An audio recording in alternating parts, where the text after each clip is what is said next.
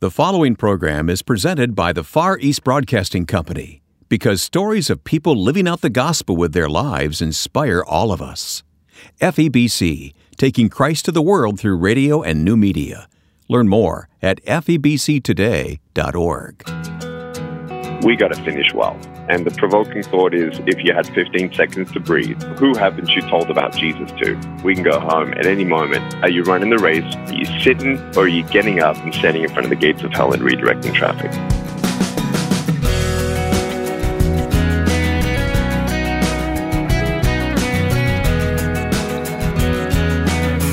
He is living life without arms or legs, but Nick Vujicic is motivated by the love of God every day to live life to its fullest. I'm Wayne Shepherd, and coming up now on First Person, you'll hear from this remarkable man with the indomitable spirit. Thanks for listening. Each week we meet someone new who has a story to tell of how faith in Christ calls them to a unique place of service in the kingdom. These conversations are archived and can be accessed and downloaded through our smartphone app, First Person Interview, which is available free for both iPhone and Android in your app store. Nick Vujicic is an evangelist, motivational speaker, author, and director of Life Without Limbs, advancing the gospel of Jesus Christ. But as you'll hear, he's also a husband and father. He's accomplishing all of this without arms or legs, having been born that way in his native Australia. Known for his contagious joy, Nick has shared the gospel in 68 countries to more than 8 million people.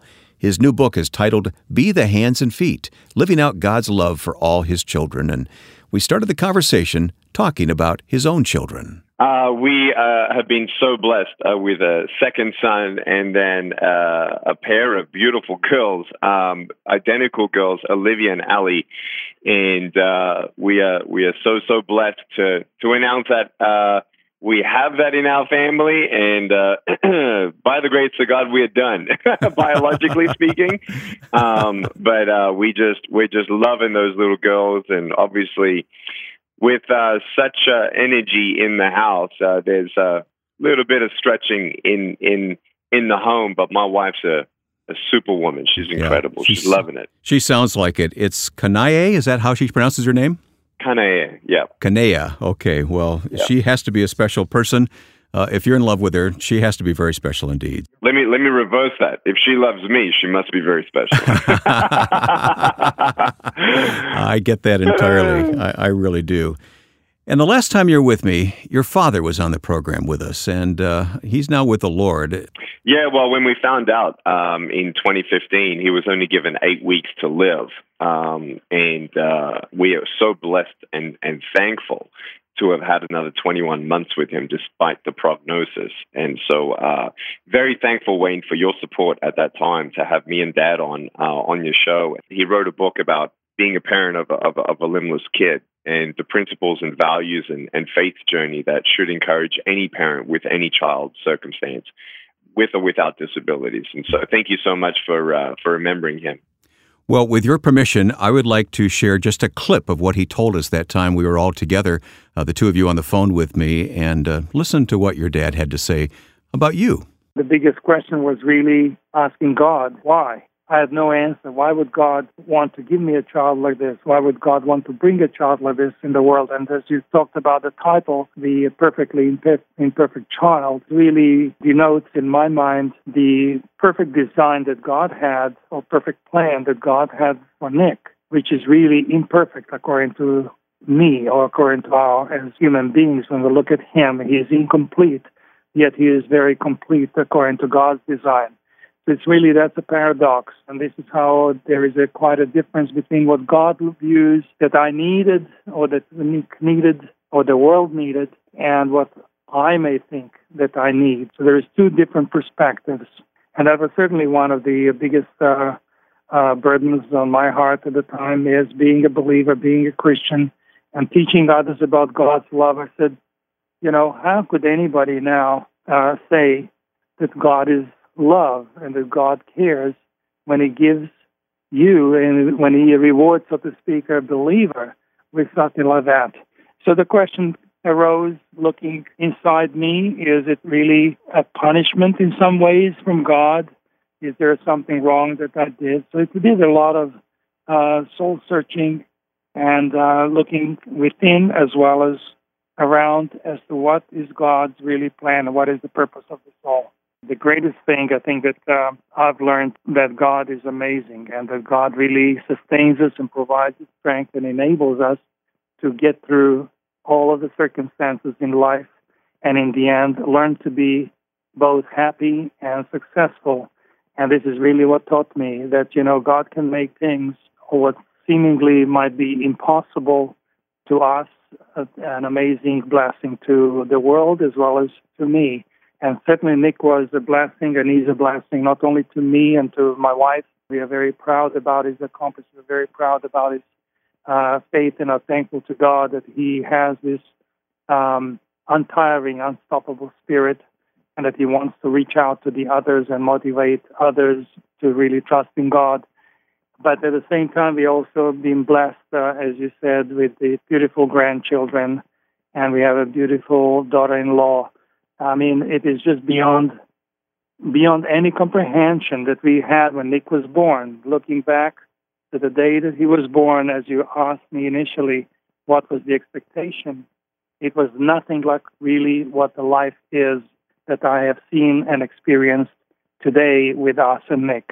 It was nothing. If anybody told me, I would have said, "You're crazy. That's just impossible." And it is that God did really the impossible, and we're very, very thankful that that is what God taught us. He taught us how to be patient, how to trust God, how to take things that even when they seem as bleak as one can imagine, that God can turn them indeed into a blessing. That is really what the Scripture tells us. God turns all things, that is, even the bad things in our life that come our way, He can turn them into a real blessing. Well, I was trying to hold my breath because that's the best way to hold back my tears. Miss him, love him. So cool. Yeah. Isn't it just so cool? Life, God, and how miracles really happen. It's got nothing. My parents always said they're not special. They just loved their son and loved God and trusted God all the way. And, it's just been incredible. And the great things that we've learned as kids, me and my siblings, with what my parents have done for us, will pass on to our children as well. Well, as D.L. Moody and Billy Graham said, on that day I'll be more alive than ever. So your dad is more alive than ever. I know that you've been traveling the world with your unique message. You're always about the gospel of Christ, and it's a message of hope, isn't it? Oh, it always is, and look, there are some countries that you're not allowed to preach the gospel in. And so first I have to come in motivationally speaking. So Russia was a great example. Ukraine was a great example. Iran, I'm going to Iran this August on a motivational level. And then Ukraine and Russia just opened up their arms and allowed me to preach the gospel twice on TV to 150 million people in Russia. And then in Ukraine, we had September last year, 800,000 people were there. 400,000 gave their life to Jesus. 26 countries watching in 20 languages. So a total of 52 million people heard the gospel of Jesus. And so it cost our ministry, Life Without Limbs, 2 cents a person to preach the gospel all around the world. So we're just so thankful for our 9 amazing, prudent staff and board of directors and supporters that have made it possible. Well, I'm glad you specifically mentioned Russia and Ukraine because I have a heart for those 2 countries as well.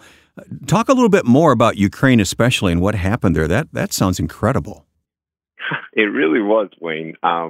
Last year in April, we were able to address the 500-year Reformation celebration, as you know, in Europe. And so every government in Europe had to talk about God and the Bible somehow. It was mandatory. And so I was in front of the government for an hour and a half, speaking for 20 minutes. And they spoke about what I spoke about and discussed. And then while 20 million Ukrainians were watching live on TV, I asked the government to go on their knees and pray, and we did, all of them. The president was not there, but everyone but the president, Senate, the House of Representatives, and every minister on the national level. And then they said, would you come back and preach? And so we did, and we came back September. Then I went back in November, met the education minister and said, as you know, Nick, your presence at the government, we now changed the rules to allow special needs children to go to school for the first time. Can you come back in March 2018 and speak to every teacher of every high school, every psychologist in every high school, and then every 13 to 17-year-old student live. And so I just came back from Ukraine doing all that and preparing society for an integration of special needs children. And so it's just been absolutely incredible. And I'll tell you right now, America will hear about what's happening in Ukraine in 2 years from now. The body is one in Ukraine, and there are some leaders in that country that love Jesus. And when a country loves Jesus and the church becomes one, you're going to see some love in action of the church being the hands and feet of God, changing that country bit by bit. Well, I'm very aware of what you're talking about, and I'm thrilled to hear your perspective on it. It is amazing what suffering does and how it brings out the best in people, doesn't it? It really does. I think that the greatest commandment, right? Love God with all your heart, mind, soul, and strength. And so I think it's when we really know that we need Him. That's when we most are full with Him.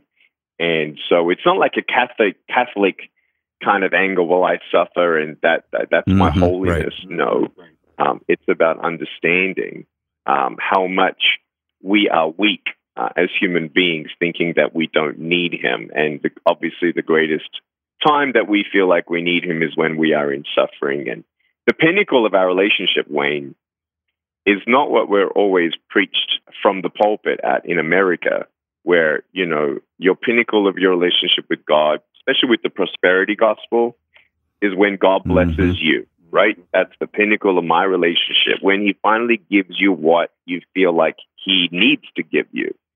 The pinnacle of our relationship with God is to love Him, know Him, and be used by Him. And the pinnacle then of climax is when things are not going well, when He is not giving you what you think He should be giving you, when you think He should be giving you what you say, and you still say, "Dear Jesus, I love you. Help me to stand in front of the gates of hell and redirect traffic. Help me to pray for my enemies. Help me to invite my neighbors to my church, and help me to know you more." That is the pinnacle. And we'll hear more from the heart of Nick Vujicic on today's program, First Person, coming up in just a moment. I'm so grateful for the grace I received while listening to FEBC all day long. I cried listening to God's message multiple times. Just one of millions of grateful people who listens to the Far East Broadcasting Company in her own language. You can sign up for a free online daily devotional from FEBC, telling more listener stories, while at the same time it encourages you from God's Word. Receive this online devotional without obligation when you visit firstpersoninterview.com. My guest is Nick Vujicic. Nick is the head of the director, I guess you would say, of Life Without Limbs. He has a new book out called Be the Hands and Feet. Ironic that you haven't been blessed with all your hands and feet, but you're encouraging us to be the hands and feet of Jesus in this world, Nick. I know that alone inspires a lot of people. Can I ask, who mentored you in life early on and even later? That's a very interesting question. Every 4 years of my life, I would say, the trajectory, the vision, the necessity for different parts of my life required different mentors that God just put in front of me. The coolest thing I share about it in my book as well, though, is that janitors change the world. The janitor at my high school was the first person to say, "You're going to be a speaker." Really? Yeah, and he put me in front of a Bible club at my public high school when I was 17, and that was my very first speech. God used my neighbor to mentor me, Jackie Davison. God used a teacher. God used a teacher aide's husband.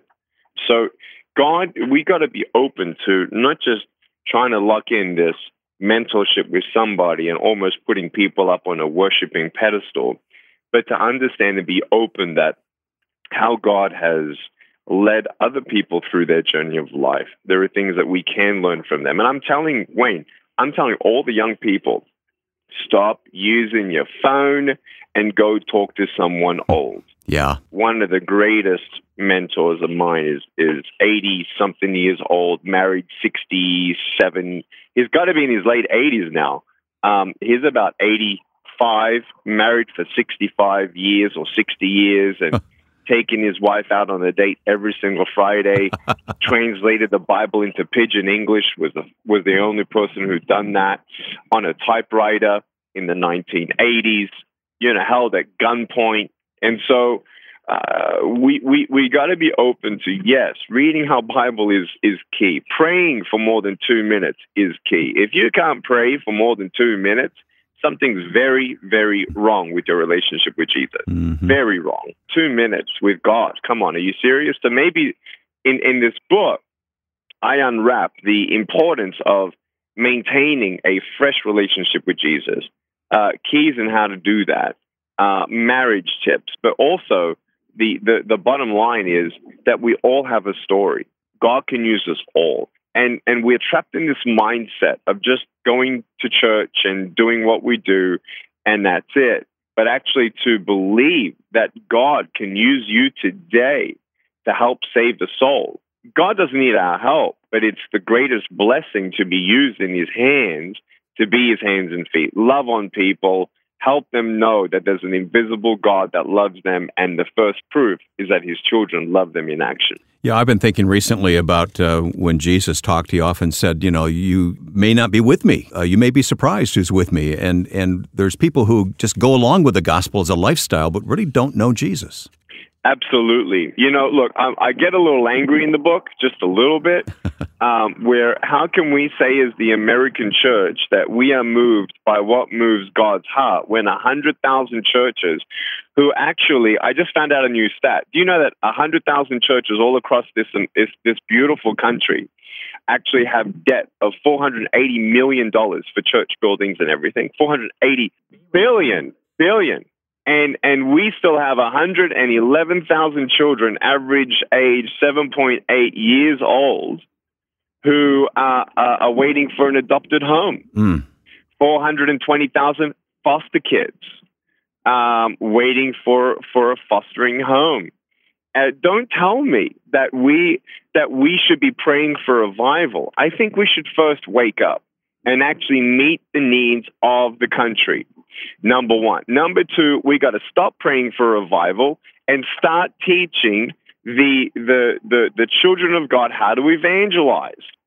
I'm all for 1 million people praying for revival in Washington, D.C. Don't get me wrong, but what if 1 million people actually preach the gospel to 20 people on the street in one day? Many people would say if 20 million Americans heard the gospel of Jesus Christ in one day, that's revival. I totally disagree. I say that's finally the moment that the church has woken up.